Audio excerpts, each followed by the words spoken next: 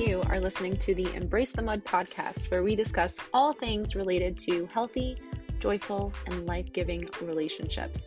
Why focus on relationships? Because the quality of our intimate partnerships and close connections influences our health, happiness, and longevity more than anything else in our lives. Relationships matter a lot, so together, let's jump into the mud, aka our messy relationships, pull some weeds, plant some seeds, and create an enriching environment where strong relationships can take root. I am your grateful host, Dara Posner. I am a relational disaster working toward relational mastery. I am also a positive psychology coach, a relational mindset coach, a blogger, and now a podcaster. Thank you for tuning into this episode of the Embrace the Mud podcast, where we discuss all things related to healthy, joyful, life-giving relationships. If you are a fan of this podcast, please subscribe, follow, like, review, and share. Your engagement in this way is crucial to the success of the podcast, and I appreciate you taking just a few seconds to support my mission, which is to help people like you flourish in life and love.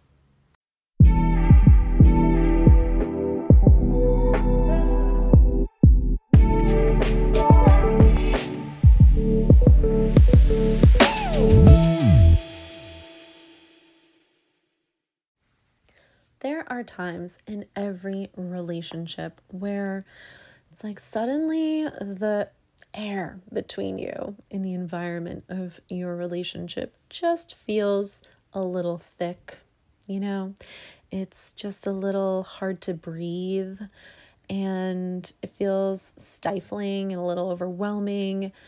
And, you're just kind of in a negative space with each other where the energy and the vibe just really isn't very positive. And for some reason, every time you try to communicate, things just quickly go off the rails. And it seems like one or both of you is just always on edge and maybe just a little bit prickly. And it's really, really difficult to figure out, how do we get ourselves out of this? And what most of us try to do is we try to talk about it and we want to communicate. But there are times in the relationship where, in order to reconnect, communication isn't what we need to be doing. We need to connect before we communicate. And generally when things kind of get like this, it's not because of one issue, we're disagreeing about this thing over here, we're at odds about that thing over there.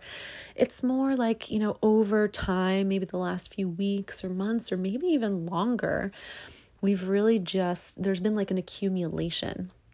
Maybe there's been a lot of disappointment or frustration or criticism or just stress, where you just kind of weren't really feeling very supported by each other, or, you were feeling attacked by one another or something like that. And now there's just this sort of, reservation and closedness that is existing between the two of you. And so you want to do something that will help sort of heal that space between you and purify that thick, musty air and, create a little bit more of a positive flow and a positive vibe between you, so that you can really open up the lines of communication and feel trusting towards one another again. And so that's what I'm going to talk about today is 4 ways to breathe life back into your relationship and heal that space between you using the 4 A's. These are 4 things that you can practice intentionally that will help restore that sense of connection between you, closeness, so that you can be connected once again and sort of get out of that, that sense of we're just in a negative place with each other. So the first A is acceptance.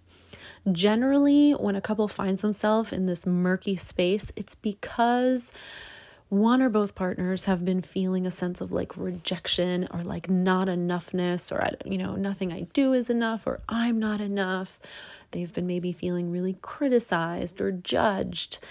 And so in order to sort of neutralize that and clear that out, you really want to come from a place of acceptance. So how to do this is to really refrain from continuing to add that kind of negativity where you're criticizing or judging or shaming, and really just kind of go on a negativity fast altogether, where there's like no criticism, judgment, blame, shame, anything like that, so that there can be a little bit of healing around that energy.